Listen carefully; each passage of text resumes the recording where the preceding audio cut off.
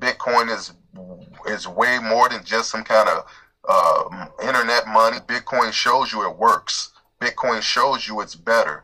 Bitcoin shows you it's a better way to be.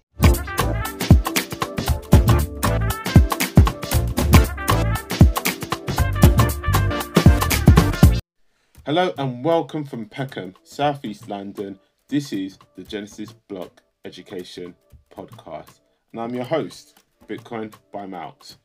Guys, before I jump into anything, I just really want to thank you guys for tuning in. Thank you for your time, for listening, and thank you for your continued support.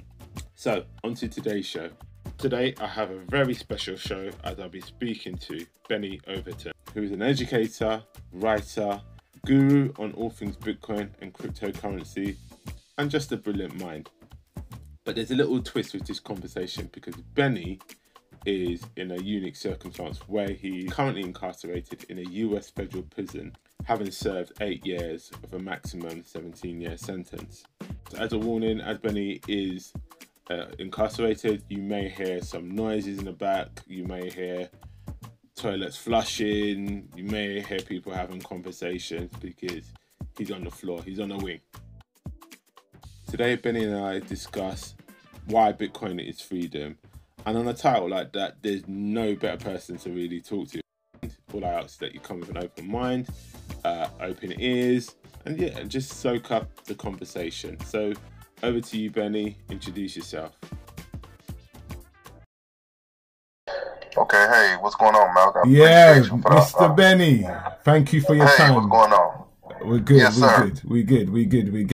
Yeah, before we jump into all the detail, I'll just give you a chance to introduce yourself to the listeners. Go ahead. Okay, well, my name is Benny Overton. I'm from the United States of America. And I'm 41 years old. You are. I've been incarcerated for a little over 8 years now, since 2012, and I'm in a federal prison actually. And for the last 4 years, I've been studying and doing a lot of research. It feels like 24 hours a day,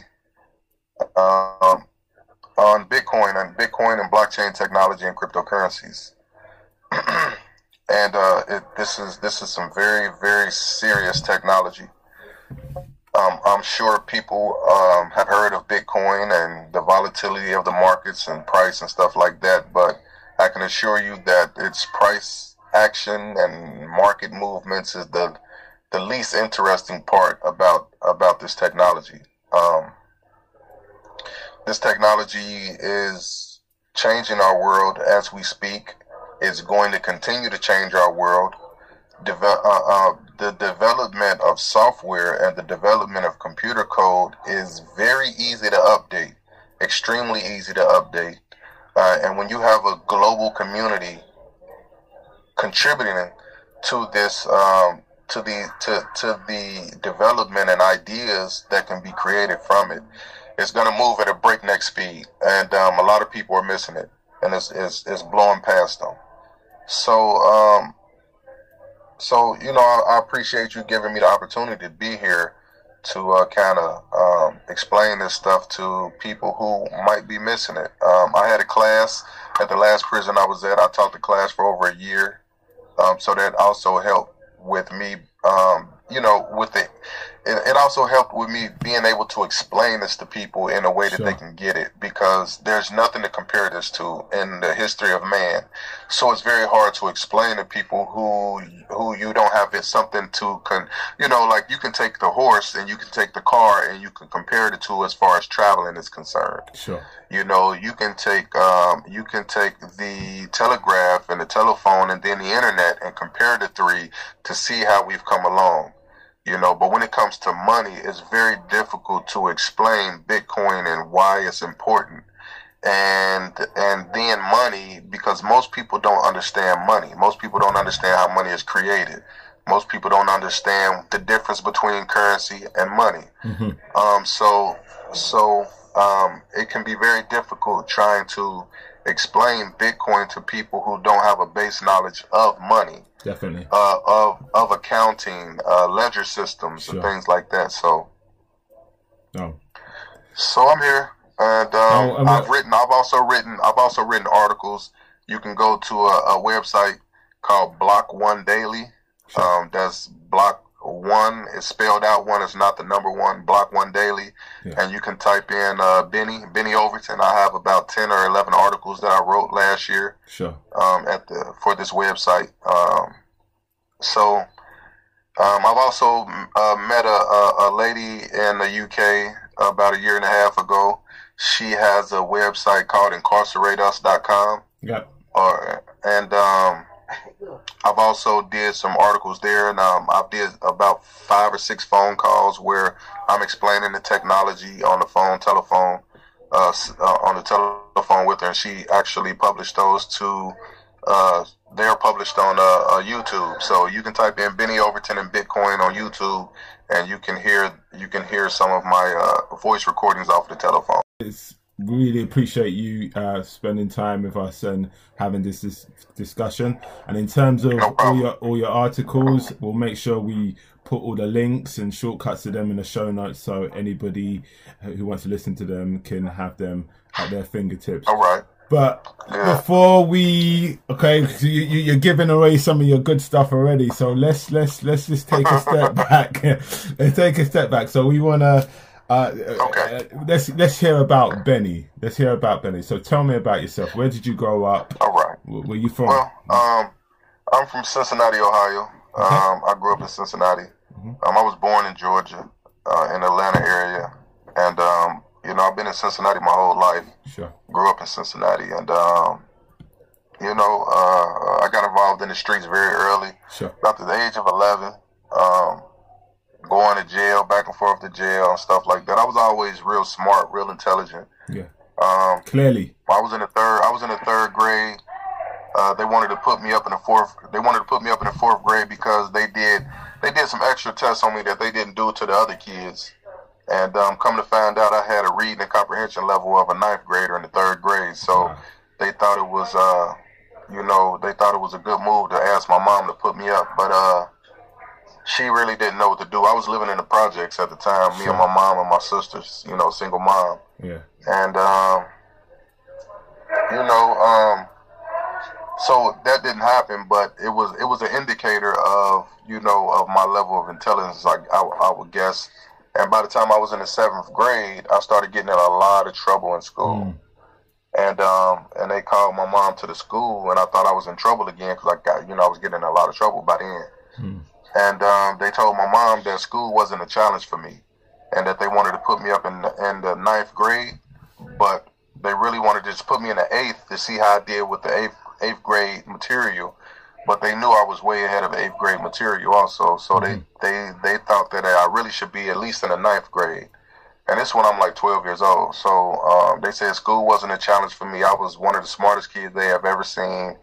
And they said as long as school's not a challenge, I will continue to get in trouble. And that's exactly what happened. I continued to get in trouble, and I continued to disrupt other students in the class, and it just got worse and worse and worse. So can you give a view of what Cincinnati was like in the sort of the late 80s, 90s? What was the area like? Well, Cincinnati is a okay city. I've been to New York, I've been to Atlanta, I've been to Colorado Springs. I've been a few other places. I haven't left the United States yet. But I guess Cincinnati is a decent sized city. The metro area is about 2.2 million people, and it's opportunities, but then again, it's very racist also. It's a very conservative. It's ran by conservatives, and so growing up, I lived in the projects. I lived in low income neighborhoods, majority black neighborhoods and stuff like that. So my environment wasn't the best environment for for role models, if you could put it that way. So it was a lot of drug dealers, a lot of street neighborhood groups. I wouldn't call them gangs because I didn't really grow up around no gangs like Bloods and Crips or GDs or stuff like that. And it's just a lot of hustling and stuff like that. So that's what I ended up gravitating to. I started seeing those things as what that's what was cool. That's what people respected. Sure. So that's what I started gravitating to, what people respected. I used to like to go to the library and read books and stuff like that. And but I saw a lot of my friends, they had older brothers and cousins and stuff that sold dope, and they was highly respected in the neighborhood. And so I kind of wanted that same image for myself. It clearly sounds like you were influenced by your surroundings, and also you were not challenged educationally as well. So how real is the school to prison pipeline? Something that we hear about a lot. Would you say that took effect in your life?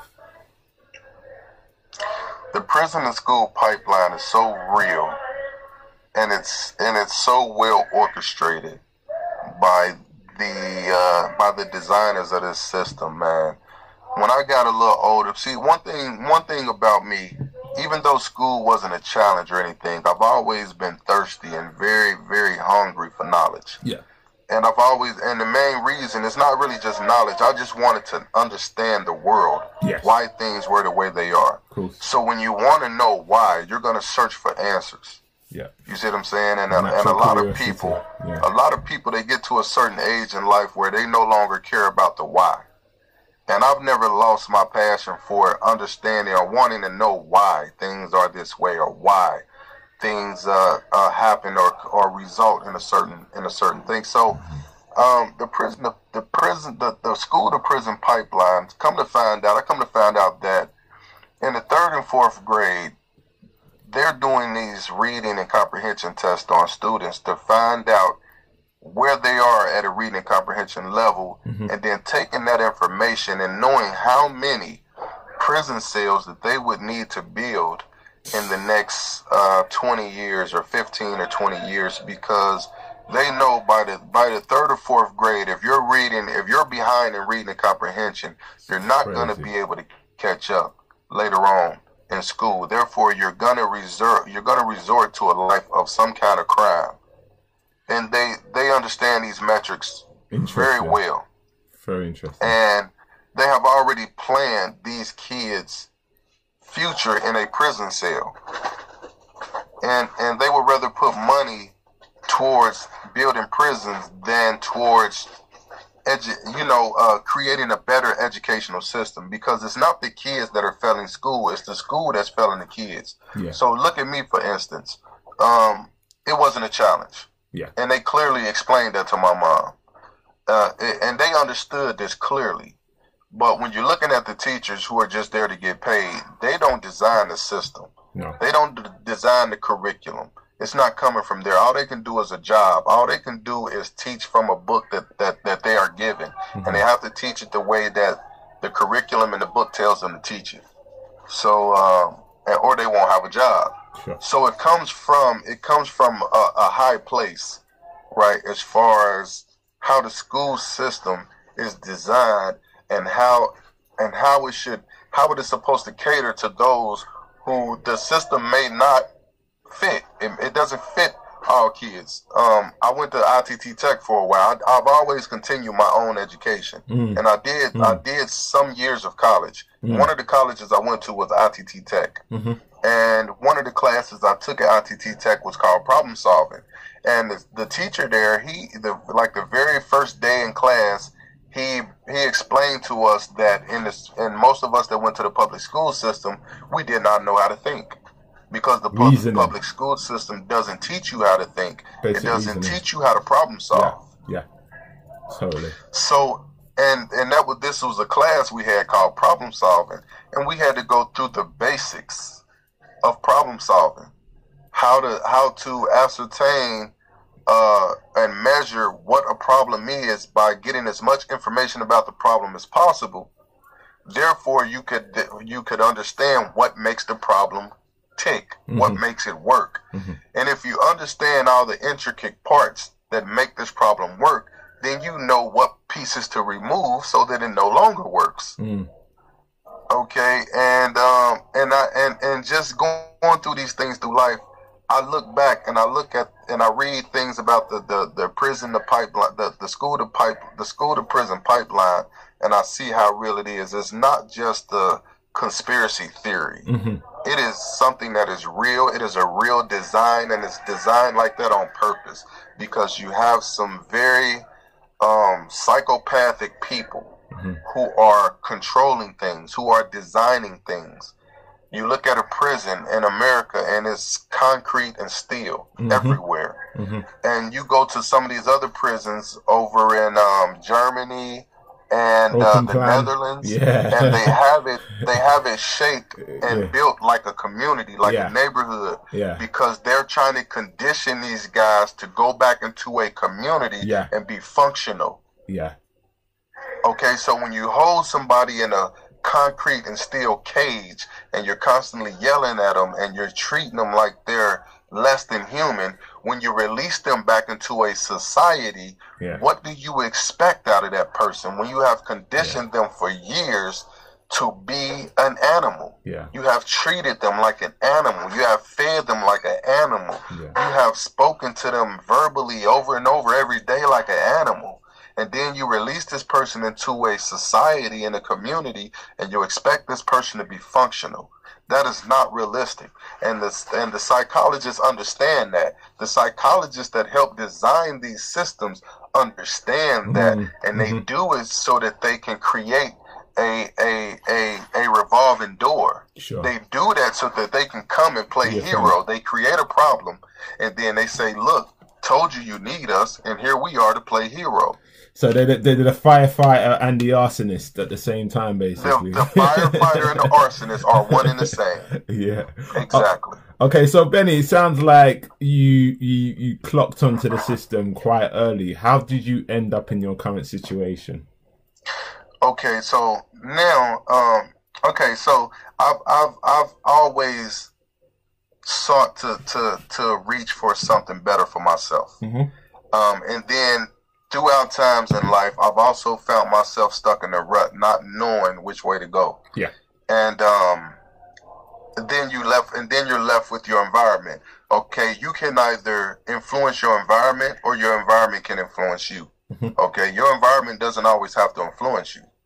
And I try my best to influence those around me in my environment. And they may listen for a while. But then they tell you something like, "Hey, man, the knowledge and stuff that you're talking is good. The books you're talking about is good. But we got kids to feed, 100%. Yeah, it's real. You know? We got bills to pay, man. You know? So it comes down to guys are, they'll listen to you. They know you're a good guy, but if you're not able to produce something to where people can latch on to it and help build onto it, okay, we're going to look at the financial system. Okay, the financial system and the monetary system that is blanketed over our world before cryptocurrency. It was something that was forced upon us. Not only is it forced upon us, you don't have access to it. You don't have readily access to it. You can have great ideas all you want, but if you don't have the resources to build, if you don't have the educational environment that you can seamlessly flow into, right, to help foster these ideas and bring people on board, it won't happen. So with me, I found myself stuck, in my environment, not having any resources or access to people or communities, to foster these ideas and great ideas and things that I might have that can make the world better for others. And then you're talking to people around you in your environment, and you're trying to bring them on board with your ideas, and they don't see it because they see that they constantly have to work and hustle. Yeah. So they don't have time to try to be creative or innovative. Okay. And for a person like me, that literally drove me crazy. Sure. You know, like almost literally nuts. You understand? Yeah. And I found myself frustrated a lot. Frustrated with people, frustrated with them, with my environment, frustrated with just everything. And so my house was broken into. Some people that I was hanging with, you know, come to find out they're the ones who broke in my home and stole some stuff out of my house. And I'm walking down the street one day, and I had words with a person, and there's a barbecue under it. And I showed a person a weapon. I didn't put the gun to his head, or I didn't shoot him or try to shoot him. I didn't tell him I wanted his vehicle or anything like that. But I did show the man a weapon. I told him if I wanted to be on some bullshit, I could be on some bullshit. The guy jumped out of his vehicle and took off running and yelling. And I did jump in the man's car and took off. And so, if anything, it would have been a car theft. It should have been a car theft. I was charged with carjacking. Okay. I went to trial. Carjacking, it says that you have to be guilty of carjacking, you have to take a person's vehicle with the intent to cause death or serious bodily harm. These are the things that are necessary to convict a person of this crime. I said, okay, I took the man's car. Okay, I did show him a weapon. I did not put a gun to his head. I did not tell him to get out the car. I did not tell him to give him the key. I did not tell him to give me his keys or any of that. So I'm like, okay, I didn't do a carjacking. Did I steal the man's car? Yes. So I went to trial because my lawyer is telling me this is what needs to be proven to find me guilty. I'm saying I didn't intend any death or serious bodily harm to this man. I didn't try to hurt him. I didn't ask him to get out the car. I went to trial. All-white jury convicted me of carjacking. Okay. And the judge sentenced me to 17 years. For carjacking? Are you serious? For carjacking. I was sentenced to 17 years for carjacking. Yes, sir. So how much is that influenced by your previous record? How much? Well, my previous record is just weapons and a few drug possessions. Wow. So I've never had anything violent or anything on my criminal record. Wow. So, I mean... No robberies. I've never had a robbery on my criminal record. I've never had any violence on my criminal record. Nothing like that. And I mean, I'm speechless. I'm literally speechless. And would you say that your legal team was sufficient to see you through that case? Because it doesn't sound like the ruling is. But yeah, it's the legal team. I don't think was the problem. Not at the trial level anyway. Okay. At the appellate level, I would say otherwise, but. At the trial level, it was the judge and the prosecutor pretty much did all the work together. Whatever the prosecutor couldn't do, the judge made sure he did. And the judge literally talked to my attorney as if he was his child or something, and repeatedly told him, "I know it's a problem. I know it's a problem, but that's what the appellate court is for." And my attorney was actually showing the judge all of the cases that went in my favor during the trial and during my Fourth Amendment suppression hearing. And the judge completely ignored anything that would have helped me. The judge completely ignored whatever it was my lawyer showed him to support our position. It was ignored. And anything that the prosecutor said, whether it was provenly false or not, the judge chose to 100% ride with the prosecutor, and whatever the prosecutor could not show, the judge pretty much brought it to his attention and said, "Hey, you could just say this." My lawyer is telling the judge, "You can't do that. You can't. Oh, I know it's a problem, Richard. I know it's a problem, but that's what the appellate court is for. You can take it up with the appellate court." So, and then at the appellate level, these claims that my lawyer, that my trial lawyer, the claims that was ignored by my trial, by the judge at the trial, my appellate lawyer brought these to the appellate court. and the appellate court completely ignored them and went along with the rulings from the lower court judge. And I'm saying to myself, okay, that's impossible. It's 3 judges on the panel. There's 3 judges on the appellate panel. And I'm saying to myself, there's no way in the world 3 judges missed these 3 issues. And I'm saying to myself, that's impossible.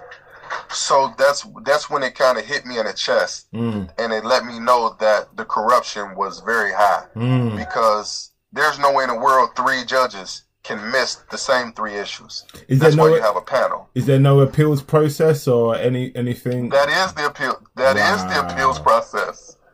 That is the appellate court. Jeez. The 3 judges on the panel. That's the appellate court. That's the appeal process. So if they ignore your things, if they are corrupt, you pretty much have no chance at all. That's it. That's your chance. The last chance you have is like trying to shoot the moon with a .38 pistol, and that's the Supreme Court. That's the United States Supreme Court. They only accept about I think 98 cases a year or something like that out of thousands and thousands and thousands of petitions every year that come to their court.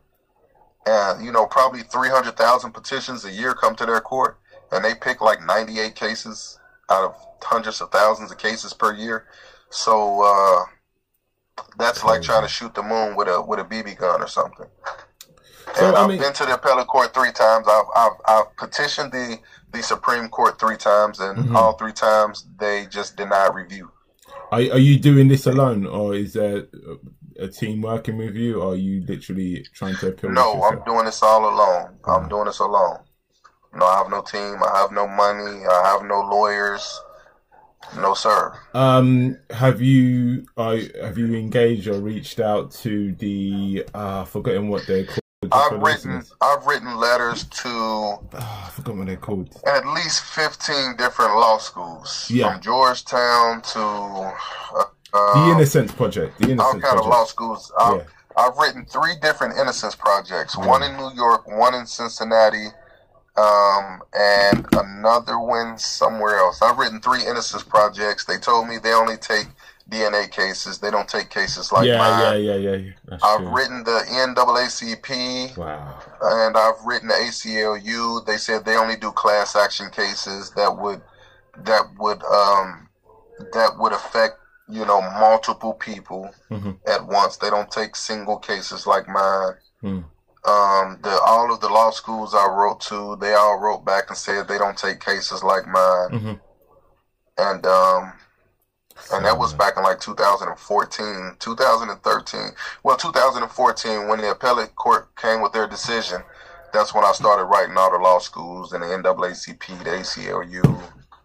And I pretty much started firsthand discovering that all of these things were put up for show. They're not real. None of it is real. So stuff they show you in a movie, that one person they show you that gets justice out of the system, that one person they always show you.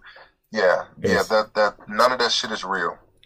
So just in a nutshell, your view of the U.S. criminal justice system is one that is corrupt. The U.S. criminal justice system is a system of kidnapping. They're kidnapping people from their families, and they are putting them in a perpetual state of slavery. And you have no recourse. You have no real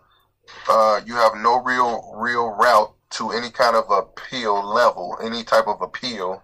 They have 1 or 2 people a year that they show get some kind of justice and they win an appeal, but 99% of people, they're railroading. So therefore, if there's no real law, if you're not following the Constitution, if you're not following your own Constitution and the laws you've written, then that means there is no law. That means there is no Constitution. That means everybody that you got trapped off in these prison systems are kidnapped victims. That's what that means. So just in terms of an impact on your family life and your community, can you give a bit of sort of insight into that? How has it directly impacted your family? Wow.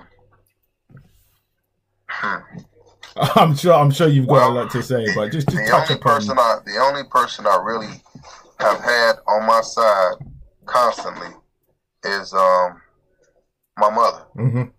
And that's it. She's been with me the entire time. Yeah. I have a sister. She's married and she has 2 sons. Yeah. She just finished school about 2 years ago with her master's degree. Yeah. She's been working extremely hard, cool. To keep her life together and to make sure her family is taken care of. Cool. And my mother's been she's pretty much been there, helping me, pretty much carrying this weight for me. Yeah. She's the one been supporting me. She's the one sends me money every week to make sure I don't really need for anything or have to ask for anything or, as far as that goes. I have a son. He's 10 years old. I didn't have contact with his mother with him or his mother for my first 8 years. Wow. I was transferred to a prison where inmates they get phones snuck in and I was able to get my hands on one of the phones for $1,000. Wow. My mother hit the lottery, thank God, and she was willing to pay a guy $1,000 for me to have a phone, and one of the main reasons was I told her, I said that I've been studying this cryptocurrency stuff for 4 years, Ma. I can help us. If I can get my hands on one of these phones, I can help us. Yeah, man. We're going to talk about all of that in a second, man. Yeah, go on. So, luckily, my mom believed in me enough to say, you know what, I'm gonna pay this $1,000 to help you get this phone now. Yeah. And I hope they don't take it from you. I said, I'll make sure I'm safe. Yeah. Just quickly going back to the U.S. Industrial prison complex. How much do you feel is okay? So just run a quick stat. So 25% of the world's prison population, the US has 25% of the world's prison population, which is crazy statistic. Yeah. Well, if I can go a little more in depth with that. Yeah, go ahead. If I can go a little more in depth with that, if you study the United States prison system, you'll see that there's a lot of big players involved. Of course. A lot of big players, a lot of big companies, a lot of big banks, a lot of insurance companies. They have been getting very wealthy off this prison system. And you can trace that back all the way to the Black Codes. You can trace it all the way back to Jim Crow. 100%. You can trace it back to that. Yeah, it's been a very lucrative industry for to transition black people from slavery to convict. From slaves to being felons. It's one and the same. It's the system just molded a bit to a new form. It's the same thing, but a new form. Yeah. It's the same creature, a different skin. So there's a lot of huge companies, even from the UK. Come to find out, in the UK, there's companies in the UK that actually own the copyright of American law. So it goes all the way back to the UK with corporations and banks that are involved in the United States prison Always system. points back to the UK. Always does. Yes. Yeah. So, because the United States is really a baby of the UK. It's a child. It's a progeny of the UK. And even though they tell us that the United States, achieved some kind of independence from the UK. In a sense, that's nowhere near true, because they have always been in debt with the bankers of the UK, and that's who whoever pays the piper, calls the tune, and that's what it's always been. So when you look at the United States prison system, it's a business, and it always has been a business, and that's what it is, a for-profit business. So they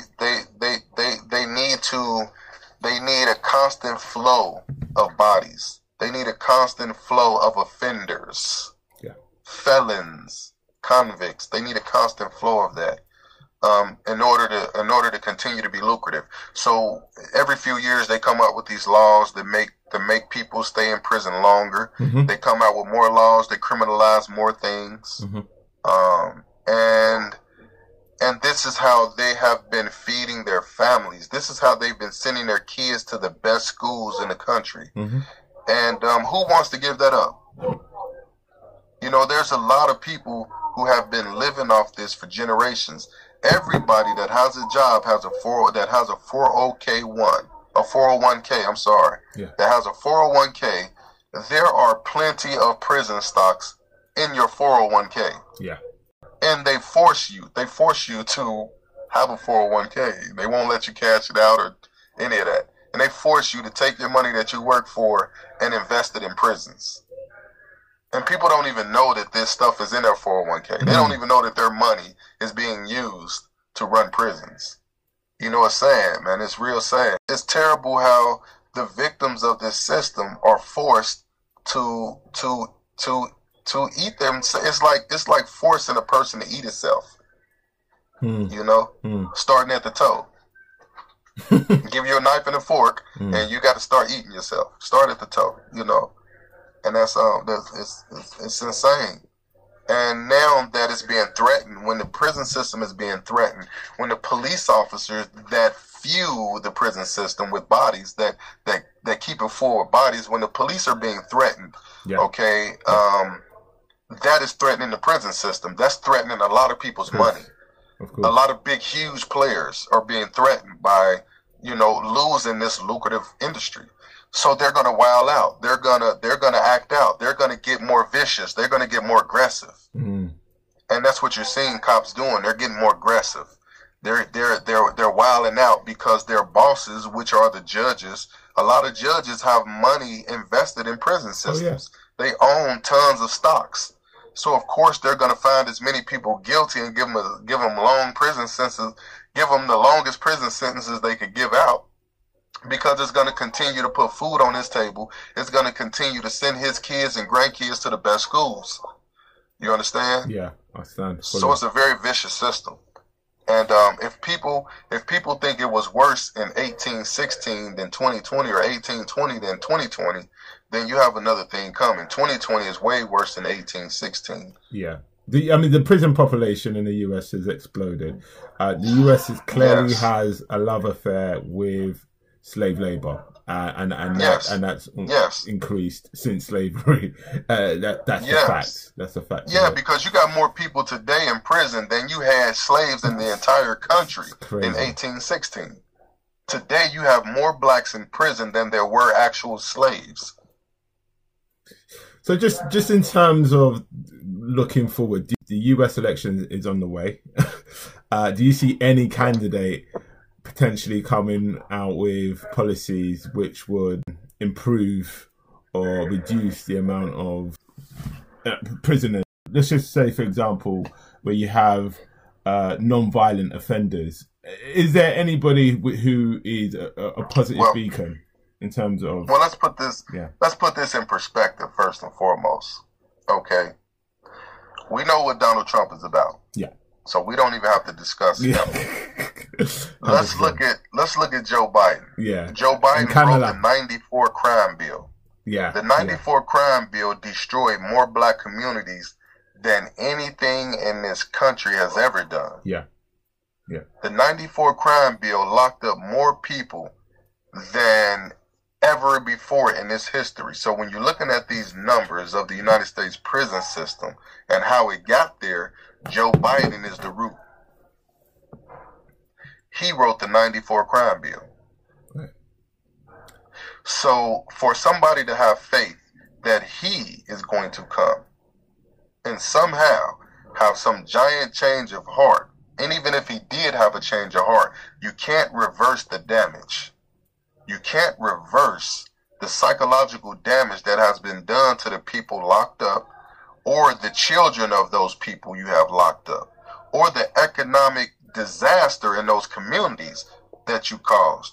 You cannot undo that. So for me to say he should be the best candidate and let's give him a chance, that's like taking Hitler and saying that he's had a change of heart, and let's bring him to Israel and make him the prime minister of Israel because he's gonna fix things now because he know he did wrong. Now, what sense does that make? And I heard Kamala, I can't even say her name. Yeah, so then you bring a black woman along to your side, and you make the poison a little sweeter. You add sugar to the poison, and you say it's good to drink. Taste it. Do you see any hope in this whole system? I don't believe in this system, period, because of what I've witnessed with my own two eyes, what I've experienced in life. With this system, with the United States of America, this so-called Constitution that is not real, I've never ever, it's a piece of paper. It's nothing. It's not honored. It's not enforced. None of that. So I don't believe in anything with this system. I don't believe in voting. I don't think it works. Especially when they give you two options, which are both poison. I just don't believe in this system, period. I believe in decentralization. I've learned about Bitcoin. I've learned about decentralization. I've learned what it means. I've learned that it can't be censored. I've learned that more people, when they become aware of what it allows them to do and the freedom that it brings, that they will be on board. And all it takes is for people to realize that that decentralization is bigger than just a cryptocurrency. You can decentralize governance and make it fair. You can decentralize justice. You can decentralize all kinds of things that our society is built upon. And you can make it fair to where it's not a group of racist people or a group of hateful people somewhere who make all the decisions. That is going to change our world. And I don't know if all of these people will have to die off first. Maybe that's what's going to have to happen. Maybe all of the people that do believe in this system that we have today, maybe they're going to all have to die off. And maybe I won't be here to see it. But one thing I know is decentralization is the future. It's going to be. I'm pushing it. I'm trying to teach as many people as possible what it means. And I'm trying to show them that Bitcoin is way more than just some kind of internet money. I'm trying to show them that decentralization, that Bitcoin shows you it works. Bitcoin shows you it's better. Bitcoin shows you it's a better way to be. And that same system can be implemented anywhere in our society to take the middleman away, to take the corrupt leaders and move them to the side because they no longer matter. Do you think Bitcoin cares about what the banks think? Do you think Bitcoin cares that the government wants to track all transactions or tax people or stop you from sending money from one country to another? Bitcoin cares nothing about that. But Bitcoin is a more fair system and it's better, and it brings more freedom to people. It also brings people out of poverty when they realize that if they use this form of money, it will increase in value and make their lives better.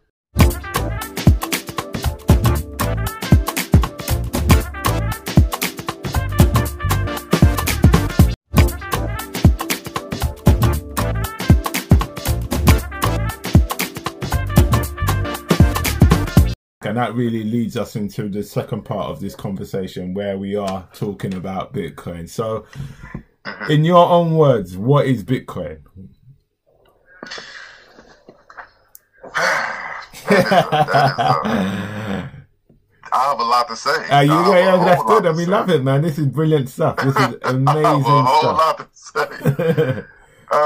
But yeah, okay. Let's do it differently. Let's just say if you were talking to someone who did not know anything about cryptocurrency or whatever, how would you explain what Bitcoin is to them? Or let's say, how would you explain it to someone in a similar situation to yourself? Which I've done many of times. Yeah. Which and it's explaining Bitcoin is gonna always depend on the person you're explaining 100%. 100%. It all depends on what their background knowledge is. That is if you're dealing with a person that has no knowledge whatsoever, that has no preconceived notions about the world and how the world is supposed to be, you'll have a better chance of that person understanding it and getting it quicker than a person that doesn't know, a person that thinks they know how the world is ran. Okay, true, you got a lot of people who they think the world is supposed to work a certain way. They think money is money. They don't know the source of how money is created and stuff like that. You have somebody who has went to school and got a master's degree in financing and accounting, and you try to tell them about Bitcoin. They're the hardest people to convince of what it is. 110%. You can't convince those people. They think they know it already. They think they know money. They think they understand everything about money. So when you talk about Bitcoin, they say, "Oh, I'm a financial advisor. I'm a Wall Street guy. I know all about money." It's like, okay, that's a dead mission. You can't get anywhere with that person. So you'll be better off trying to explain it to a person that has absolutely no knowledge of anything, because you that's a foundation you can build upon. And so dealing with a person that has a foundation to build upon, I always start off going back with money and money creation, how money came about being, and I'm going to credit that to Andreas Antonopoulos, because I've read his book, The Internet of Money, at least 8, 9, 10, probably at least 12 or 13, 14, 15 times. I have all 3 volumes. He does it so well. He explains it so well. And he always starts off with the history of money. And if a person will sit there long enough for you to explain the history of money, then you can show them why Bitcoin makes sense. You can show them why Bitcoin is necessary. And you can show them what it means. And from there, once you get that laid out, you have a real foundation to explain blockchain technology and how it can pertain to anything else. Another thing is public key encryption. You got to start there also. When you give a person the background of money, then you have to take them to what public key encryption is. And so public key encryption is going to be a private key and a public key. Your public key is like your mailing address. It's like your email address. Mailbox. I always use the mailbox. The mailbox. Whereas if you've got the key to the mailbox, you've got the private key. That's the private key. The private key is the key to the mailbox. The public key is the address to the mailbox. Totally. If you have the address, you can send mail to the mailbox. If you have the public key, you can open the mailbox. And you can open the front door to the house. So your private key has to stay private. Your public key, you can put it on a blimp and fly it across the sky. You can paint it on every corner in the neighborhood, and it matters not who sees your public key, because the only thing a person can do with your public key is send you something. Now these two public keys, this public key and this private key, they are encryption tools. They can encrypt any piece of data can be encrypted with these keys. So they have something. So if you do a transaction, Bitcoin is built on this. This is what allows Bitcoin to be Bitcoin. Transactions to be secure. This public key can be used to encrypt a transaction. And what happens is the public key can only be opened with the private key. So everybody has their own public and private key. So if I want to send you some coins, I take the coins that are sitting at my public address, and I grab your public address and I encrypt it.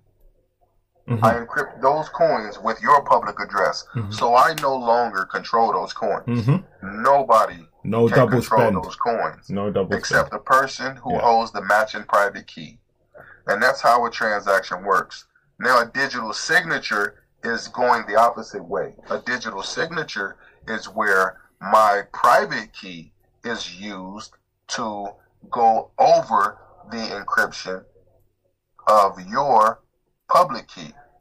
So therefore you can take my public key, because it goes both ways. Only my public key will unlock anything encrypted with my private key. Mm-hmm. So the world has my public key. Only I have my private key. Mm-hmm. So if I encrypt something using my private key and no other public key in the world will open it but my public key, you are 100%, you can 100% guarantee that I am the one who signed this message. Mm-hmm. That's called a digital signature. Mm-hmm. Mm-hmm.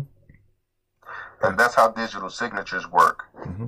And Bitcoin uses both of these technologies. We'll touch upon those in a second. I just want to quickly ask, how did you get into Bitcoin? Well, I was in a prison in Florida, and every morning I would get up, and I would fix me a cup of coffee early in the morning before they called breakfast. So it'd be maybe 5:30 in the morning, 5 o'clock, 5:30, 5:45, 6 o'clock in the morning. I would fix me a cup of coffee, and I would walk to the TV area and see what's going on CNN, see what's happening in the world. And there was a new guy in the prison, tall, a real tall, light-skinned guy with a big beard. He was a Muslim, and he was from California, Utah area, out that way. And he would stand by me and talk to me every morning as if we were best buddies. And I didn't know this guy from anywhere. I didn't know this guy from a can of paint. And I was thinking, you know, in prison, you don't just open up and just start, you know, talking to strangers. So I'm wondering to myself, you know, why does this guy keep talking to me like, you know, like we're familiar with each other or something. So a lot of times when he would start talking to me, I would just spin off and walk away on him. You know, I didn't know the guy. And he would do this almost every morning. And he hadn't even been in the prison a week or two. And I'm like, okay, this guy just, you know, it was kind of weird to me. This guy keep talking to me like we know each other. So a couple of times I responded to him about something that was on the news. And one day we saw something on the news and we started talking. And it was something about some hackers or something, I don't know.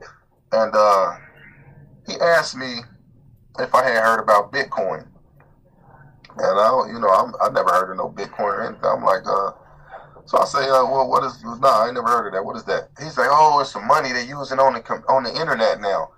So you know, Facebook. I got locked up in 2012. I was pretty, you know, I'm not gonna say tech savvy, but you know, I knew my way around the internet. I knew my way around, you know, a keyboard. I had a phone. I had a smartphone and everything before I got locked up.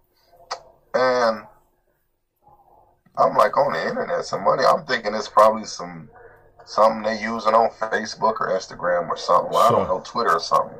And I'm like, well, nah, I ain't never heard of that. So I immediately, as soon as he said internet money, I dismissed it immediately. Like, nah. Yeah, of course. So he was like, yeah, man, they using it. And he was all excited. Yeah, they using it on the internet, man. And I'm like, yeah, all right, whatever. And he said, well, man, my buddy sent me a book about it. And he was like, it might be here today or tomorrow. He was like, I'll let you read it. So I'm like, okay, it sounds interesting enough for me to say, all right, I'll read it if it was offered to me, but I'm not going to go out and try to find out what it is. Yeah. All right, I wasn't that interested let me go find out what is Bitcoin.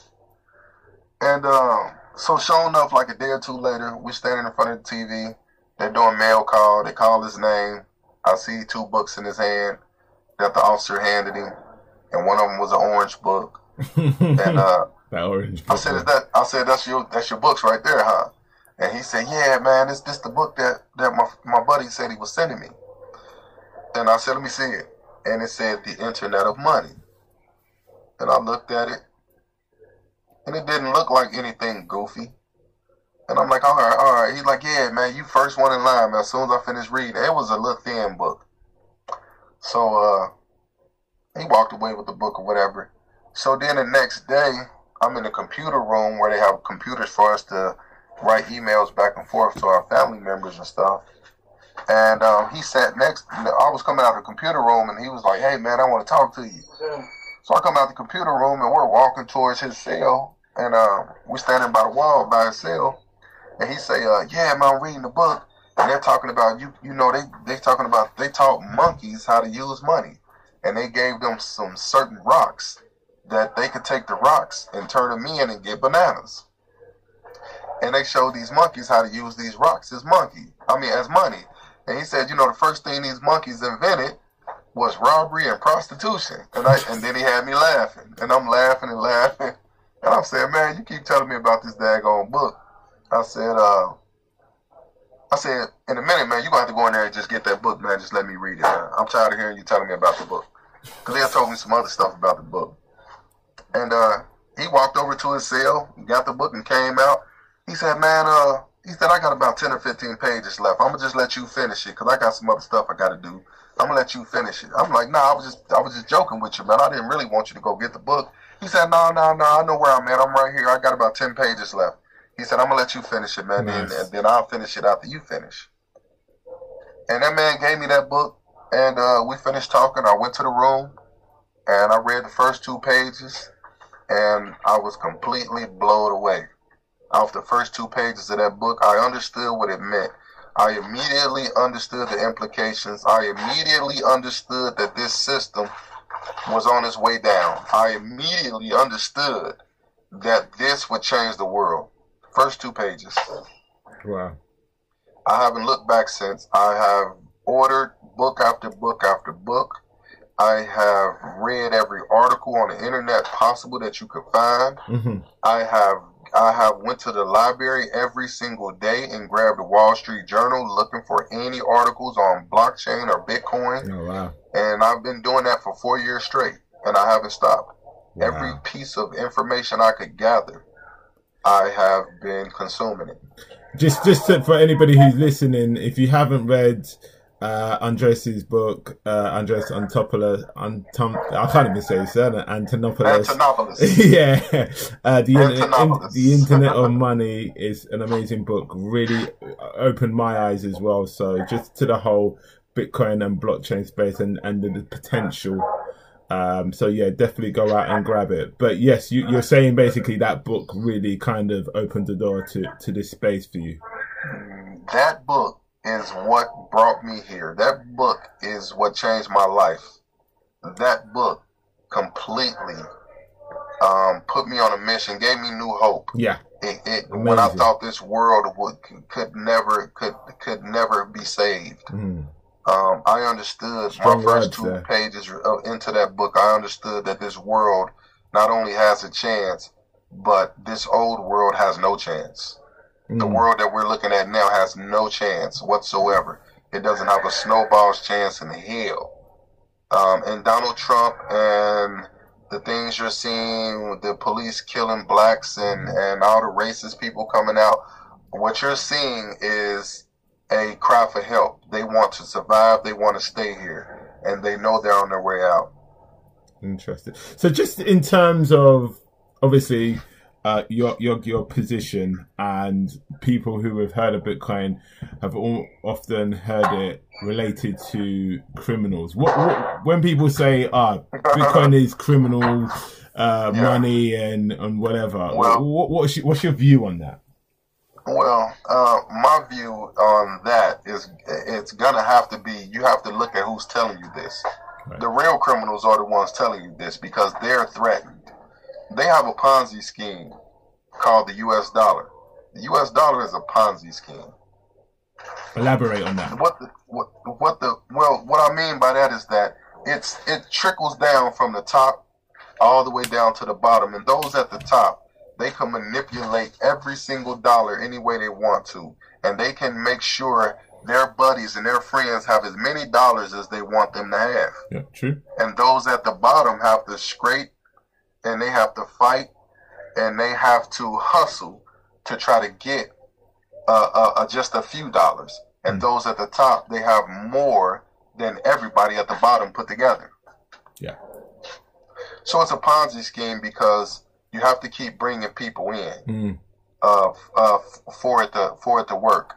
And the minute people stop coming in, it's like if you look at the Social Security system in the United States, the minute the people who are paying taxes today to put money into the Social Security system, they are paying for the old people now, people that are old. Yeah.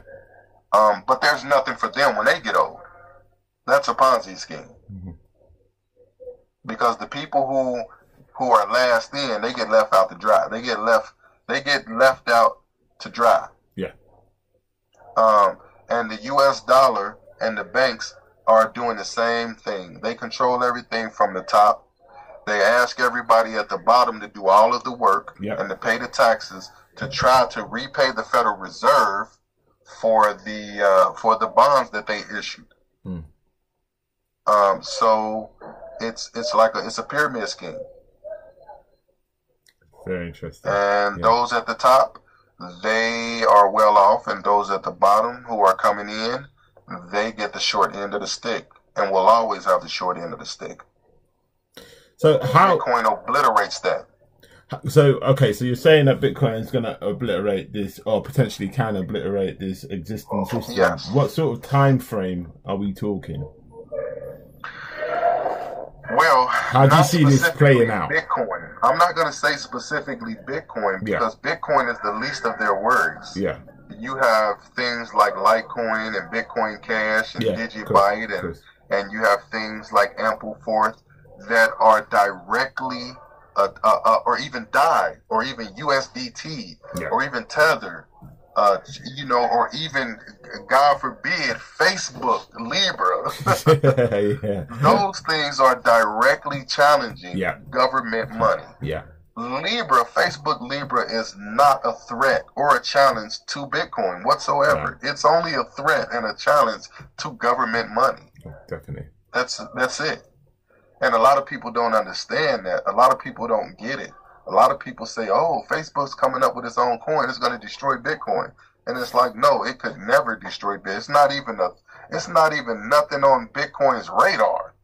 But what it is on the government's radar. Because Facebook has over 2 billion users. And if you have 2 billion users that can use some little fake Facebook money, and they can transfer value anywhere around the world without MoneyGram, without Western Union, without US dollars, well, again, that's one more reason that nobody needs the US dollar anymore.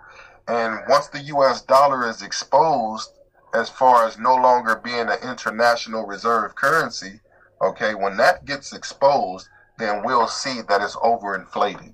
And when we see it's overinflated, you'll see, just like in Venezuela, just like in Zimbabwe, what happens when your currency gets overinflated. The best thing you can do with it is build a fire.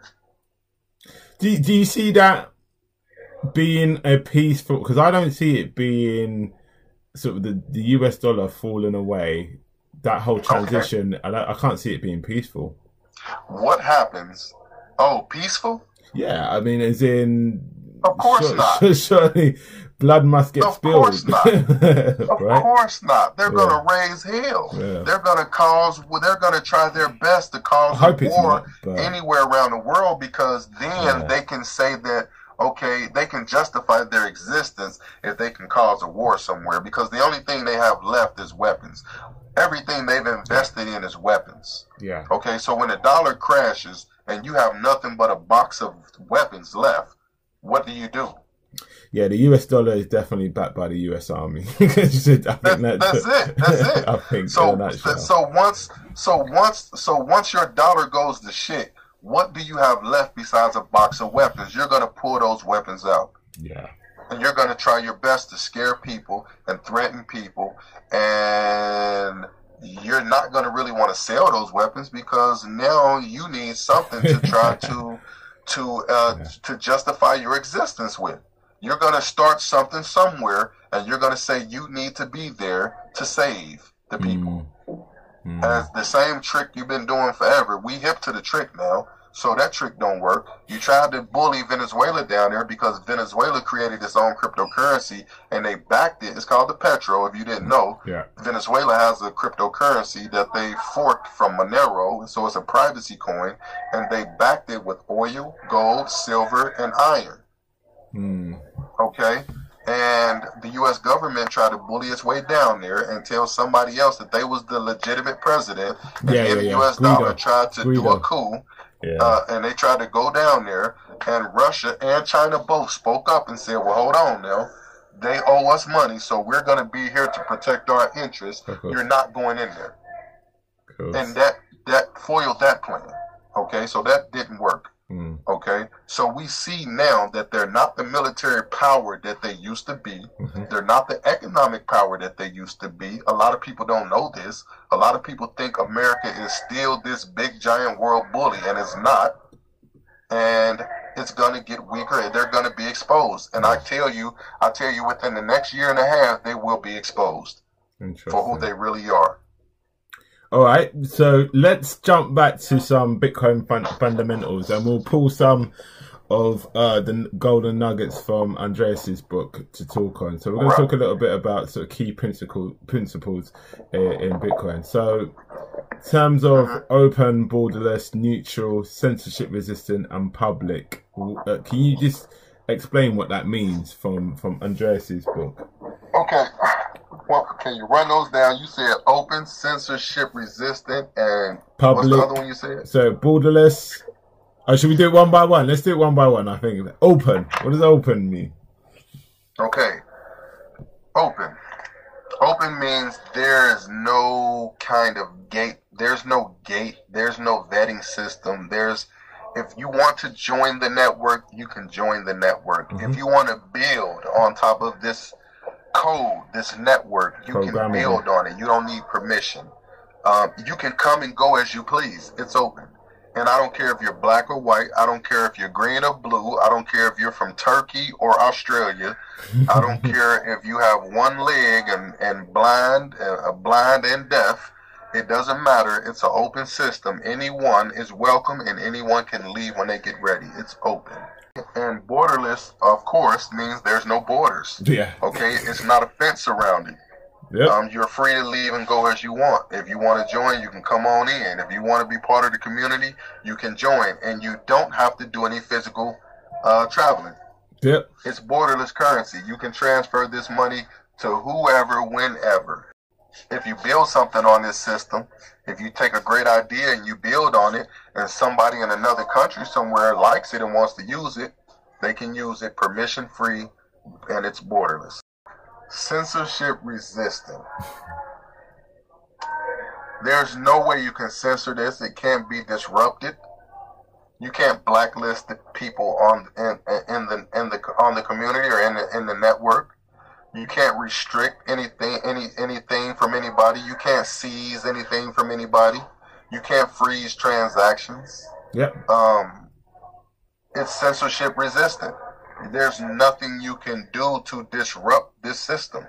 It's a decentralized system, and the only thing you could hope to disrupt is individuals at the individual level. Okay, neutral. The Bitcoin network is neutral because if I build something on a Bitcoin blockchain and the miners mine a block of transactions, they don't care what kind of information might be attached to a transaction. Okay? They don't care if I'm sending a message or Bitcoin. They don't care if I'm sending a picture. That they don't care. It's neutral. There's no one saying, oh, he sent too much money. You can't send that much money. You could send $1 billion in one transaction, and people have already done that. People have already sent $900 million in one single transaction just to show the world what can be done on this Bitcoin network. People have already sent transactions with $700 million in one transaction. People use the Bitcoin network to put proposals to their girlfriends to marry them. Oh, really? Knowing I didn't know that. Yeah. You can. It's a website called Blockchain Graffiti. Check that out. People in Syria that are caught up over there in Syria, they have took messages and put them on the Bitcoin blockchain. Because anything you put in the Bitcoin blockchain is there forever. It can never be written over. It can never be erased or changed. So it's an immutable system. It can't be changed. It's immutable. Cool. So that people use the Bitcoin blockchain for way more than just doing transactions with Bitcoin. This is truly a neutral system. If you want to attach something to a Bitcoin transaction, all you have to do is take a few Satoshis and you can attach a picture. You can attach anything. Yeah, you're right. Yes, and they're going to mine it, and it's going to be mined into the blockchain. Okay. And it'll be there forever, as long as that blockchain is in the world, on some computer somewhere on this planet, or in the sky, because they also have satellites up there that hold the Bitcoin blockchain also. So as long as there's a computer or a satellite somewhere with the Bitcoin blockchain downloaded to it, that information will be there, able to be seen by anyone with a Block Explorer. And the final one, public. Okay, public. You have public and you have private. Bitcoin is a public blockchain. And so that means anyone, again, this goes back to open, anyone can join. Anyone can also take a Block Explorer, like I just said, and you can view every single transaction that has ever happened in Bitcoin history, all the way to the very first transaction ever done. You can see exactly where every piece of a Bitcoin sits in a wallet. It's public for anybody to see, for anybody to validate, for anybody to verify, for anybody to audit. It can be audited. The code can be audited. It's public. The code is the open source code. So it's completely open. It's completely public for anybody in the world to see and view. It's transparent, 100% transparent. Unlike anything that we have as far as our current banking system, as far as our current networks, as far as our current corporations, everything they do is closed source. It's not, they don't let the public see what's going on. And another thing is our government. Our government is so opaque, however you want to pronounce it. You can't see what they're doing. You ask them what's going on with your tax money, they can't tell you where your tax money is going. Sure. There's $28 trillion worth of debt. And the Justice Department, the Pentagon or the Justice Department, one of them, can't account for $22 trillion in money. Insane. It just disappeared. $22 trillion can't be accounted for. So when you take blockchain technology and you put governance on the blockchain, you take voting and you put that on the blockchain, you take every penny that the taxpayers' money gets paid to the government and you put that on the blockchain. Now there's no theft in the government. You can see every single penny, when and where it goes. You see what I'm saying? And this is going to change our world. Eventually that is going to happen. And there's plenty of blockchain projects right now that are showing this in real world use cases. Yeah. So the government knows that eventually people are going to be knocking on their door saying, you can no longer keep doing this shit that you're doing. You can no longer keep this opaque system that you have going. It must be transparent. If you are anything what you say you are, you have to move over to this. It's more secure. It's less money involved that you would have to be paying. The taxpayers get to save a lot of money. It's more secure, and it's transparent, and it's public. So eventually the government is going to have to bow down to this public blockchain. Yeah, the genie's out the bottle with this blockchain technology. The genie is definitely out of the bottle. It's not going back in, so we got to get used to it. Sure. So should people who've invested in Bitcoin be concerned about price and its volatility? Well, I guess it all depends on what's the purpose of your investment. Me personally, when I approach Bitcoin, and I'm not a financial advisor or anything, so I don't want to seem like I'm trying to give somebody financial advice. I'm already in the feds, but I don't want them to knock on my door and say, to the SEC and say I've been giving financial advice. But the way I approach it is that I'm investing in the future of everything. Yeah. So when I find these good projects that are creating these things that I know are going to reshape our world, right? I want to invest in those things, and I'm going to put money into those things, and I'm not going to pull it out. I don't care what the market does. I don't care if it's up 50% today and down 30% tomorrow. I don't really care because I'm invested into the future.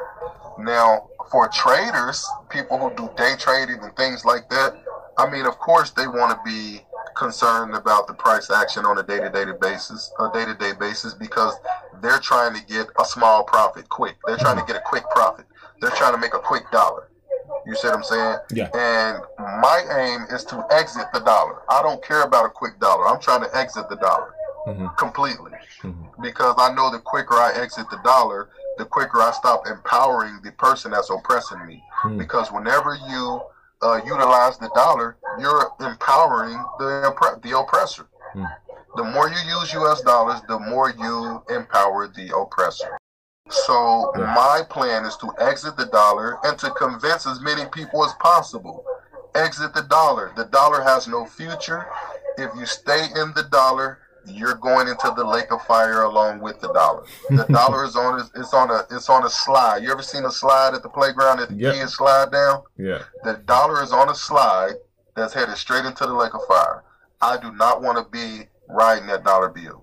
I want to be on riding a Bitcoin or a Chainlink or a Chain X coin, or I want to be riding a cryptocurrency into past the moon, past Mars, on our way to Jupiter or somewhere. I don't want to be in a lake of fire, so I don't want anything to do with a U.S. dollar. So would you say that your view on the U.S. dollar is consistent with all fiat currencies? So you're talking about any fiat currency when it comes to just the U.S. dollar? Eventually, I'm going to say eventually yes, because there's not a fiat currency in history that has not failed. They have all failed. 100% fiat currency has failed. There's not one example of a fiat currency in the world history ever being successful. It always ends up overinflated. They always print. They always print the value out of it and destroy the people and the economy. Yeah. And those at the top, they never have to suffer because they have compounded and they have compiled so many assets and so much of the land, so much of the corporations that if you destroy the economy, it doesn't even affect you because you own everything. Yeah. And those are the people who control the fiat currencies. Cantillon effect. And it's the same people. Yeah. So Bitcoin threatens them. Bitcoin brings something to the table that they have never seen ever. That they didn't even think. Bitcoin is the boogeyman that they didn't think was real. Bitcoin is the unicorn that nobody thought was real. So just in terms of Bitcoin, what do you see it as? Do you see it as peer-to-peer electronic cash, or do you see it as a safe haven asset, like or savings technology, as I tend to call it? What do you see it as? Or is it just different things for different people? For different people, it can be all of those things. Right. Okay. If they know how to use it. Right. It can be all of those things. It can be a safe haven. It could be easily day traded if you know what you're doing. It can be an asset that is going to skyrocket in value every 4 years. And whatever you want Bitcoin to be, it can be. Right. And if it's not something you want it to be, then you can build a code right on top of it, or you can fork Bitcoin's code and create your own version. If it's not exactly what you want. Which we saw happen with Bitcoin Cash, but I don't know if Bitcoin Cash has got much longer to live. But every other cryptocurrency was birthed from Bitcoin's open source code. I was going to say whether it's Ethereum or Bitcoin Cash or any of these other cryptocurrencies out there, the seed idea started with Bitcoin and its open source code. So so if it's not exactly what you want, you don't need the permission to take that code or take one of the codes that was written from it and build from there and make whatever you want to make. You can innovate. You can create whatever it is you can imagine. Yeah. And it's really limited. Bitcoin is limited to whatever your imagination is. And I think that's, if I had to really put a label on Bitcoin, I would say it was a seed that you could create anything your mind desired from it. Amazing. So just for this last little section, I just want to talk about new money revolution. So as we say in London, that's your thing.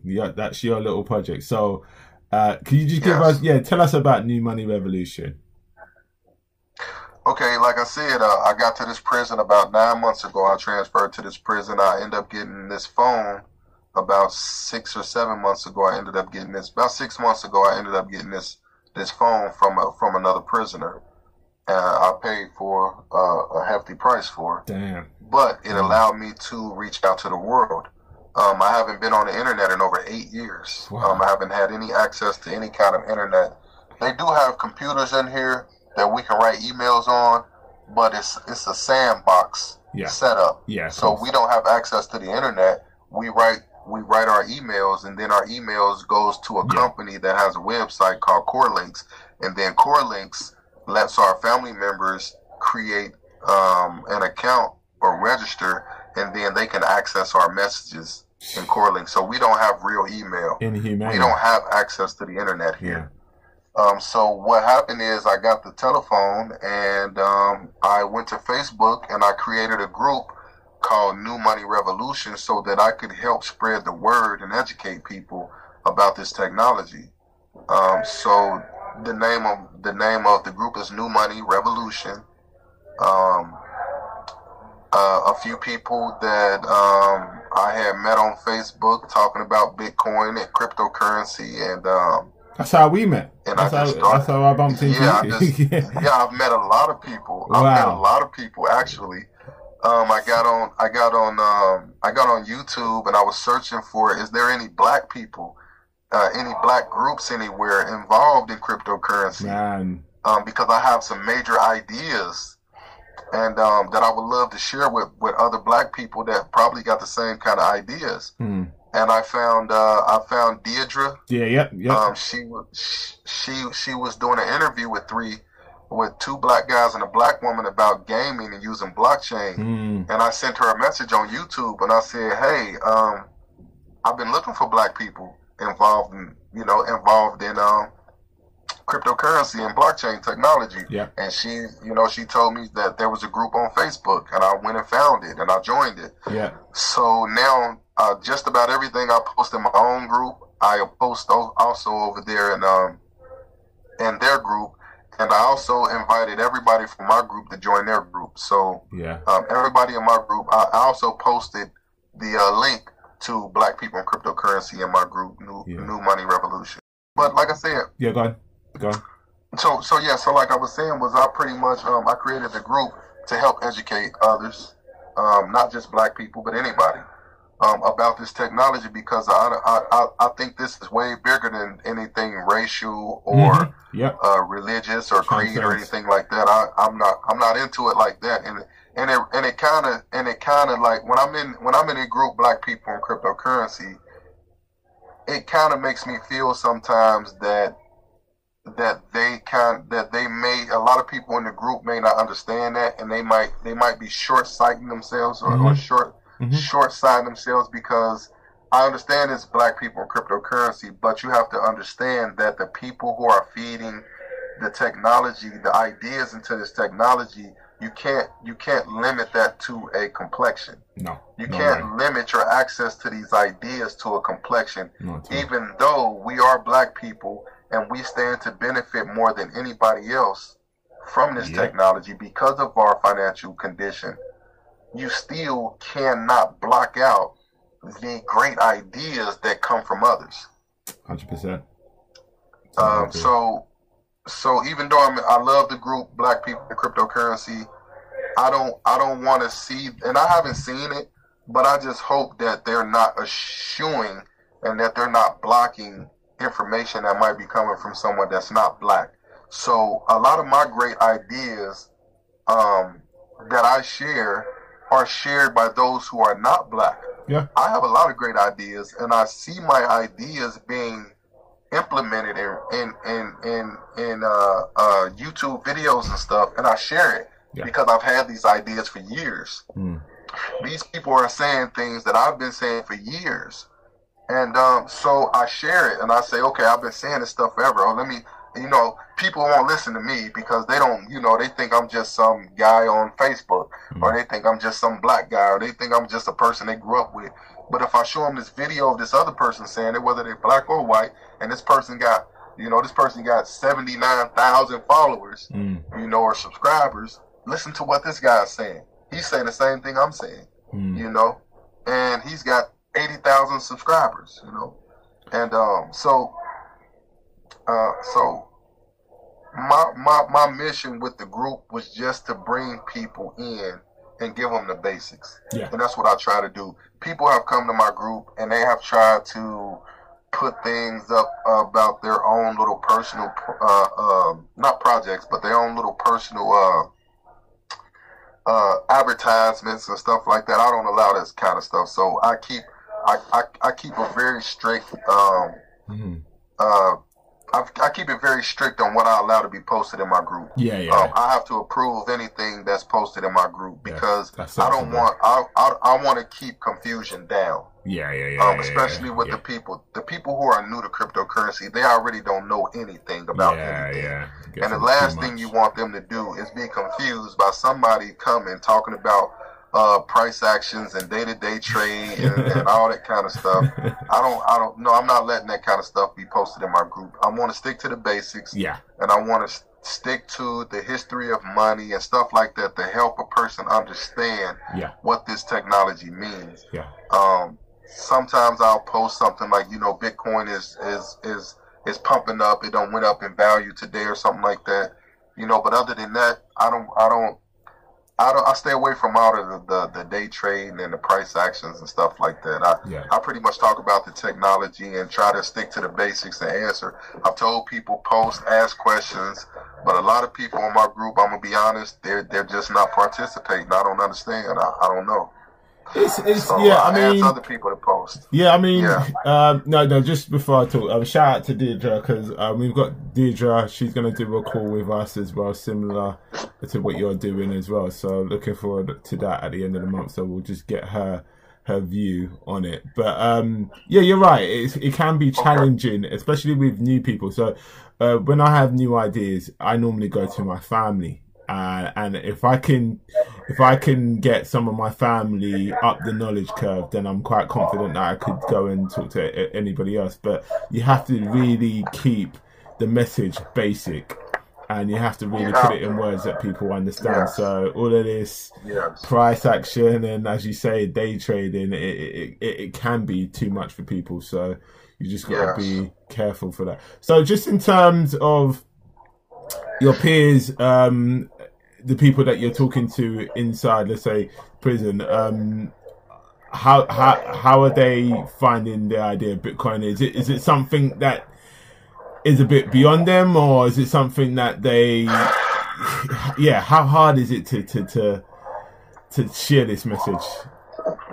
Well, getting on the phone and trying to convince a family member and talking to a guy in prison about Bitcoin is pretty much, there's no difference.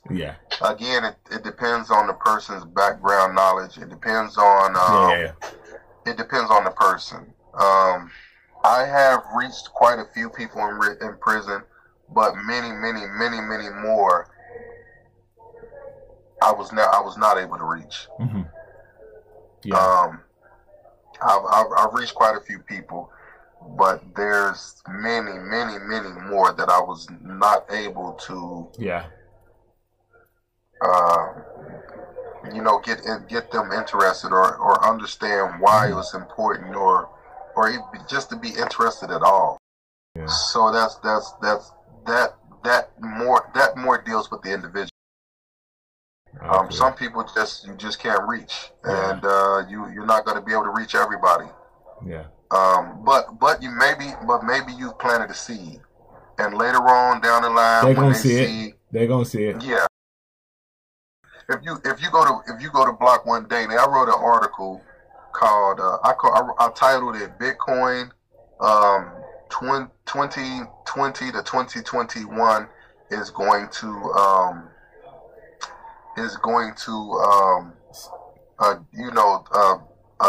something headlines. How do I say it?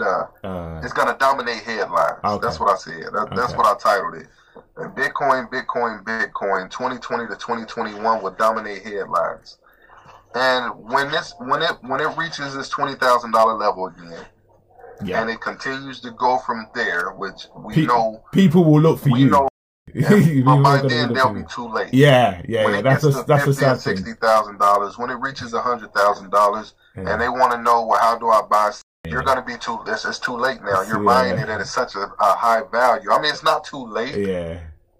But it's too late to really change your life the way it could change your life if you would have listened to me. Yeah. I hear you. When I tried to bring it to the table. Cool. But it's not too late. You can still make a lot of money. But the more important thing is you need to learn the technology, learn about the technology. 100%.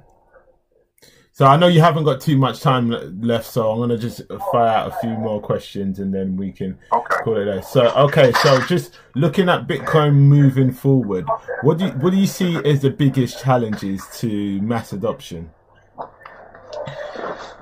think the biggest challenges to mass adoption, and when it comes to Bitcoin, is as the developers say, as any developer would tell you, it has to be easier for people to use. Bitcoin, and I'm not sure you can really get there with Bitcoin, because when you're dealing with this technology, you have to deal with that. Well, you don't have to deal with addresses because they have unstoppable domains. I think it's just going to come to a point to where it'll be so easy to use, where you can just tap a button. You don't have to copy and paste addresses, and you don't have to get the token address and add the token address over here to your wallet and to get a coin that you've never heard of. When you're dealing with ERC20 tokens, Web3 is going to have to be a lot easier to understand for people, and the browsers, Web3 browsers. So, like I said at the beginning of our talk, maybe a lot of those people are going to have to just die off. Yeah. Before we, a lot of the older people who don't get it, and they still have power in the world, and they still have influence over people and persuasion. I think maybe it's going to have to come to a point where most of them are just going to have to die off before we see any real world adoption. And when I say real world adoption, I'm speaking of the technology. We can have a real world adoption of the currency, or the Bitcoin as a reserve currency. We're already seeing that. When you see banks and corporations trading all of their fiat reserve for Bitcoin, I think that's about as close to mass adoption as you can get. It might not be the normal people in the masses using it, but when you have major institutions and corporations throwing away their fiat and putting this in their reserve, I think that's a sign that we're pretty much at or on our way to mass adoption as far as the use. MicroStrategy in the last 2 weeks, who purchased 250 million worth of Bitcoin. Of course, and that was their entire cash reserve. 30% of their company's worth. Yeah, that was their entire cash reserve, and then we had another fund. A hedge fund manager that just dumped a lot of their investment directly into Bitcoin. Yeah. Then you have there was another story this past week or two It's happening. Yes, I mean, and we already knew this. Yeah. People that know this technology, people who understand Bitcoin, really understand Bitcoin. You knew this years ago. Yeah. You knew this day was coming years ago. Yeah. And a lot of people who know Bitcoin, they'll tell you, first they're gonna laugh at you. Then they're gonna talk about you. Then they're gonna fight you, and then they lose. We already knew this day was coming. Sure. This is the day that's showing you that they lose. You either get with it or you get rolled over. So anybody who really truly understands this technology see where we're headed. It doesn't take a genius. You don't need bifocals to understand what this technology means. It's very easy to see where we're headed.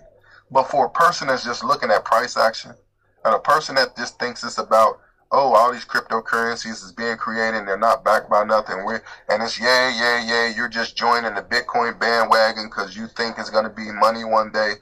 See, those kind of people, they don't get it. They'll never get it.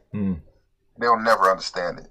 But the people who truly understand decentralization, peer-to-peer transactions, and networks, people who truly understand what these things mean, it's not difficult to see where we're headed. It's not difficult to see that this is going to completely change government as we know it. Okay, so on that note, I'll lead into my next question. What are your predictions for the next 5 to 10 years for Bitcoin? Wow. And this space? First and foremost, Bitcoin's price by the end of next year will be above $400,000 for one coin. That's just big numbers just talking there, you know, Benny. But that's nothing new. If you look at Bitcoin's price action, let's look at the price action and value over its last 2 halving cycles. Okay, the first halving cycle, it went from $34 to $1,124. Okay, that's an increase of over 9,000%. Yep, facts. Now let that sink in. Yeah, 9,000%. Matter of fact, let's go to the Genesis block when Bitcoin was worth nothing, January 3rd of 2009. And the very first time it got any value was when a guy on a forum sold another guy 2 large Papa John pieces for 10,000 Bitcoins. That was on May 22nd of 2010. Yep. Nearly a year and a half after Bitcoin was created, it was worth 3/10 of a penny. If you take 10,000 Bitcoins at 3/10 of a penny, that gives you a value of about $30. Yeah. That means each large piece was about $15 a piece. 2 large pieces. 3/10 of a penny. If you look at the 3/10 of a penny to the $20,000 Bitcoin we saw in 2017, that's over 800 million% increase.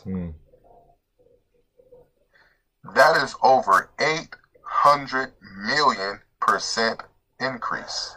It's insane. That is completely insane, but it's real. We Yeah. saw it happen. It's like the pyramid in Giza in Egypt. Nobody can understand how that thing was put together, but we can see it. It's there. It happened. It happened. It happened. We don't know. We can't explain it, but it is sitting there. It happened. Yeah. So you look at the very first halving where it went from $34 to $1,124. That's a 9,000% increase. Yeah. And you look at the second halving when it went from $650 to over $20,000. That's over a 4,000% increase. It repeatedly is doing these retarded jumps every 4 years based on the issuance. Now, one thing you got to take into consideration is that we didn't have institution investors. We didn't have these easy on-ramps like Cash App. We didn't have these things in 2013. We didn't have these things in 2017. So now we have these easy on-ramps in 2020. Now we have institution investors, hedge fund managers, banks, governments. We have Iran. The government of Iran is mining Bitcoin with a nuclear plant. Wow. And just to add to that, the value of those 2 pizzas are worth around 100 million right now in at the current Bitcoin price. When Bitcoin was up to $20,000, those 2 pieces maxed out at about 700 million or something, 800 million. Yeah, something like that. Yeah. So its deflationary value is insane. We see what is deflationary behavior, what it does. Instead of rising prices, it drives prices down so far it's unbelievable. So when we looking at the halving we just had in May of this year, and we're looking at December, we're eyeballing December of next year as the peak of this bull run. Okay, at its highest peak. We're looking at somewhere between 4,000 and 9,000% increase.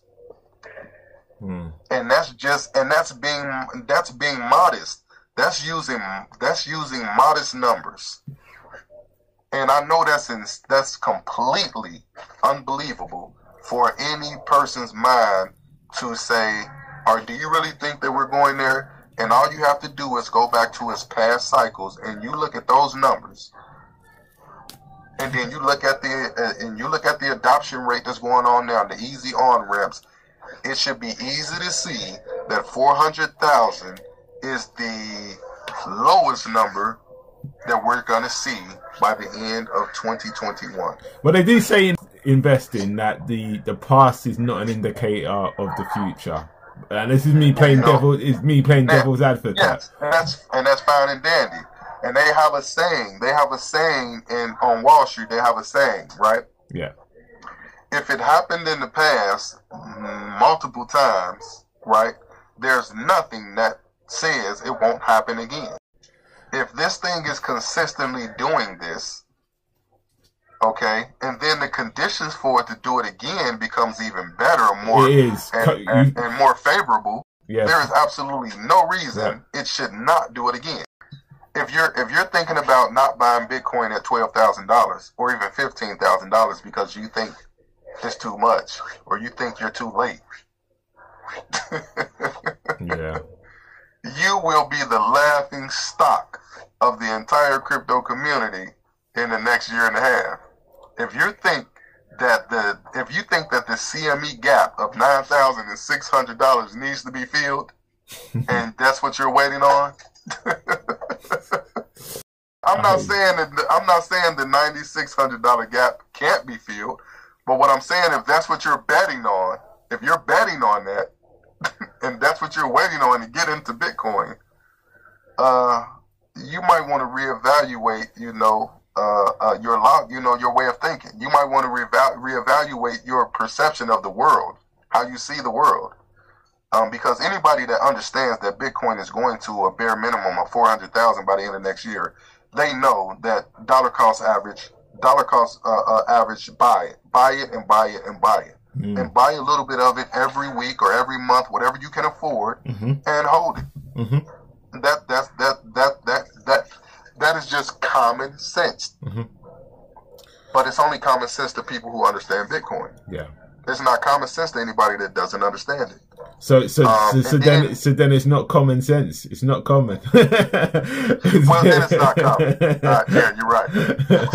So then, but if you're a person that understands Bitcoin, it should be common sense. Yeah. Of course. Yeah, it's common sense. It should be common sense. So you've got someone who's never bought Bitcoin before. Maybe they've heard about it, but to them, when they need to go shop, they've got money on their debit card. The world is okay. The world works for them currently. Why did these people need to care about Bitcoin? The world works for them at the moment. That probably does. It probably doesn't. I mean, you could try to convince that person and tell them and educate them about it. But like you said, the world is fine. Yeah. I could care less whether Bitcoin solves the world's problems or not. I'm okay. Right? So to that person, they could give two shits. They don't care. Yeah. They could care less until the dollar crashes. And they lose their home. And their bank account is locked, and the bank won't let them withdraw any money. Their credit cards are maxed out, or their credit cards no longer work. Until those things happen to that person, they don't care. Yeah. And that's not the people that really are going to be interested anyway. You'll probably be wasting your breath trying to convince that person. Yeah. Now, when you talk about people in Venezuela, when you talk about people in Uganda, when you talk about people in Zimbabwe, when you talk about people in these third world countries that are being completely crushed by the IMF and central banks, when you tell them about Bitcoin, you don't have to explain hard. They get it. It doesn't take a lot of explaining. They get it very quickly. Yeah, they get it. At all. It doesn't take a lot of explaining because they understand. Yeah. They know an angel when they see an angel fall out the sky. They're not going to mistake it as a dragon. They're not going to mistake it as a meteor. They know an angel when they see one. So unlike a lot of these people here, these spoiled people in America, they don't understand it. They see an angel fall out the sky and they want to take out their AR-15 and shoot it because it's a dragon. Yeah, that's definitely the case. They're not going to get it. It's not for them. No. For poor black people in America that are full of knowledge, they should immediately get it. Mm-hmm. You would think. I'm one of those people. I'm a poor person from America of color. Mm-hmm. I understand the monetary system, and when I saw the Internet of Money, I immediately understood that this meant freedom for black people. If black people could latch on to it, and understand what it meant. If black people learned coding and built on top of these open networks, I understood what that meant. But I'm trying to encourage bold ideas. I want to see us emboldened and stop being fearful and stop waiting for them to give us a handout. 100%. We have everything we need. We have every tool we need with this technology to break out of the box. We don't need them now. 100%. We could easily create a project and crowdfund it globally. Interesting. We don't need to ask them for any more reparations. No. We know they owe us. They don't want to give it to us. But now we have the tools to build our own house. And we don't even have to physically relocate. We don't even have to physically, geologically relocate. We can build this world in cyberspace. Amazing. And they will not be able to touch us. Just for someone who is new to the space, what would you say is the first 3 things they should do on entering this space? Read The Internet of Money by Andreas. Okay, that's number 1. We've advertised that book a lot on this, so Andreas better give us some kickbacks on that. But all right, that's number first. 1. Yeah, that's number 1. Yeah. Before you do anything, download a wallet. Get you a good wallet like Atomic Wallet, Exodus Wallet. Yeah. Get you a Web3 browser wallet like IMToken or Math Wallet. Yeah. And start doing your own research into these projects, these crypto projects, what kind of solutions they're bringing to the world. Yeah. And make sure you buy some of these coins so that you can financially reap the benefits of being an early adopter. Yeah. I will give you some suggestions. I will say Chainlink. Okay. Of course, Bitcoin and Ethereum. You're not going to need Ethereum to move any ERC-20 tokens, so you're going to need some Ethereum. Have you some kind of Bitcoin, get you some Chainlink, get you some Chainx, which is PCX, get you some DOT tokens, Polkadot, and the rest of them, do your own research. Okay. So you're clearly not a Bitcoin maximalist. You're not someone who believes it's Bitcoin. Absolutely not. Bitcoin might not even survive. Bitcoin could possibly one day be destroyed. Who knows? But one thing for sure, you're not going to destroy these 5,000 other projects. And then the final question is more to say, if people want to hear more about Benny, people want to read some of the bits that you've written, where can they go and find and hear more from you? You can type in Block One Daily, blockonedaily.com. Yep. I have /author/ Benny, and you will find about 10 or 11 articles that I've written for Block One Daily.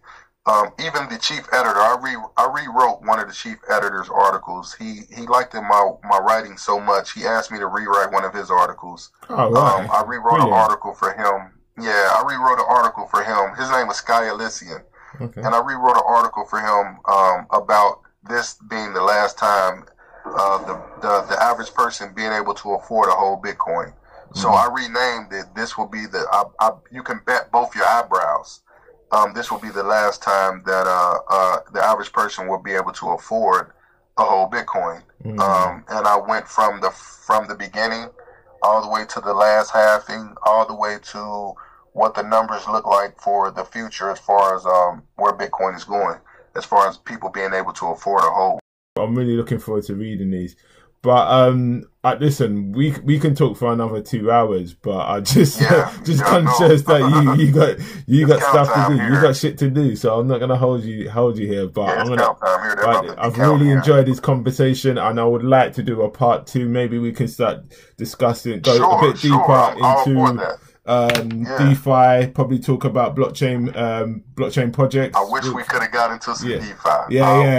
It might be a little too much for some people right now, but like we can definitely jump into some DeFi. And been a real enjoyable chat, Matt. You're a knowledgeable guy. All I can say to you is just persevere, man. Just stay strong. Yes, sir. In your current environment. Hopefully the COVID situation hasn't been too bad for you guys in there, and you guys are holding up. Yeah, it's been pretty bad, but I've been safe so far. Yeah, man. So just hope you stay fit and healthy, keep doing what you're doing, and I hope that this goes out and people really see what you're doing, and you find people to partner with and really get your ideas out there, and that's what we're pushing for with this. So I'm looking forward to it going out there and people to listen to this. So, appreciated. So, yeah, man, thank you. I really appreciate it also for the opportunity, man. Nice. I have a lot of friends and family that I'm pretty sure would love to get a bite of this, man. If you could make sure you send me a link to it. Nice. You know, this is my first podcast. This is my first interview. Yeah, man, I'm wishing some good stuff from this. You know your stuff. Let's keep in contact, bro. Like I said, man, I really appreciate having this opportunity, man. Thank you very much. Same with you, man. Same with you. Okay, yeah, that's it, bro. So I'll leave you to it, and you have a beautiful rest of your day, man. Appreciate it. All right, take care, man. All right, take care, bro. Enjoy. Nice one. Wow, what do you think? And again, another enjoyable and insightful conversation with a Bitcoin expert. So if you're someone who only looks at Bitcoin as a speculative asset, I think having listened to that conversation, you might look at Bitcoin a bit differently and see it for the wider benefits that it holds. In starting the podcast, a key thing that I really wanted to contribute and help achieve is adding to the diversification of the narrative of Bitcoin and just really getting insight from people from all different walks of life, from all different backgrounds, to give their view on Bitcoin. And I think we really achieved that today. This is a really unique view. To say Benny is bullish on Bitcoin is a bit of an understatement. He's very positive about it, and I do share a lot of his viewpoints. But the fact is that no one can 100% say what is going to happen in the future to Bitcoin. We're all in one way or another speculating. Some of us have quite accurate models which we base our speculations on. Some are speculating on a whim.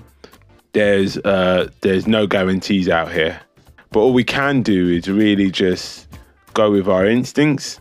And I think when you talk to Benny about Bitcoin, he does fill you with assurance that you are doing the right thing. You are investing in a better future. Some people may be investing in Bitcoin to become rich, but I think ultimately a lot of people who do believe in Bitcoin are doing it because they're trying to invest in a better tomorrow. But whether that's the case and how it unfolds, I guess time will tell. All I can say again is thank you to Benny. Such a smart and articulate guy. I really hope he gets a chance to fulfill his potential that the system has temporarily robbed him of. And he's a grown man. He made his decisions in life, but we'll be lying if we said that the American justice system isn't effed up. It is. Like, it's clear to see. But that's another discussion for another day. So guys, again, please subscribe, like, comment. Please look at the show notes if you want links to any of Benny's articles written by Benny. Please look at the show notes. Any books that we've discussed, like The Internet of Money, please check out the show notes. And in your comments, just feedback. If there's anything that you want to ask Benny, anything that I should have asked. But I like to do a part 2 of this, so we really want your feedback to come out with even better content each time. So again, thanks for your time. Thanks for listening. I'm Bitcoin by Mouse, and this is Genesis Block Education. Thank you.